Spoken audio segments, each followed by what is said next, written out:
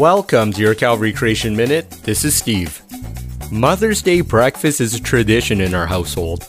Early on, especially when the kids were little, I realized I needed to have tight quality control because a teaspoon of salt could easily turn into 5 tablespoons in the hands of a 3-year-old.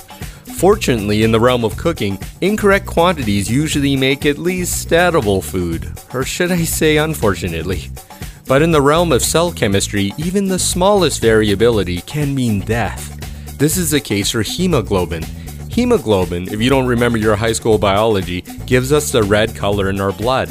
Hemoglobin's precursor, heme, is responsible for picking up oxygen in your lungs and transporting it to every cell in your body. Did you know that there is an exact amount of heme in your body? How exact? Researchers have discovered that there is no more than a single heme molecule per cell compartment. The reason for this very fine-tuned control is because just a little too much heme in your body is toxic because it produces too many free radicals.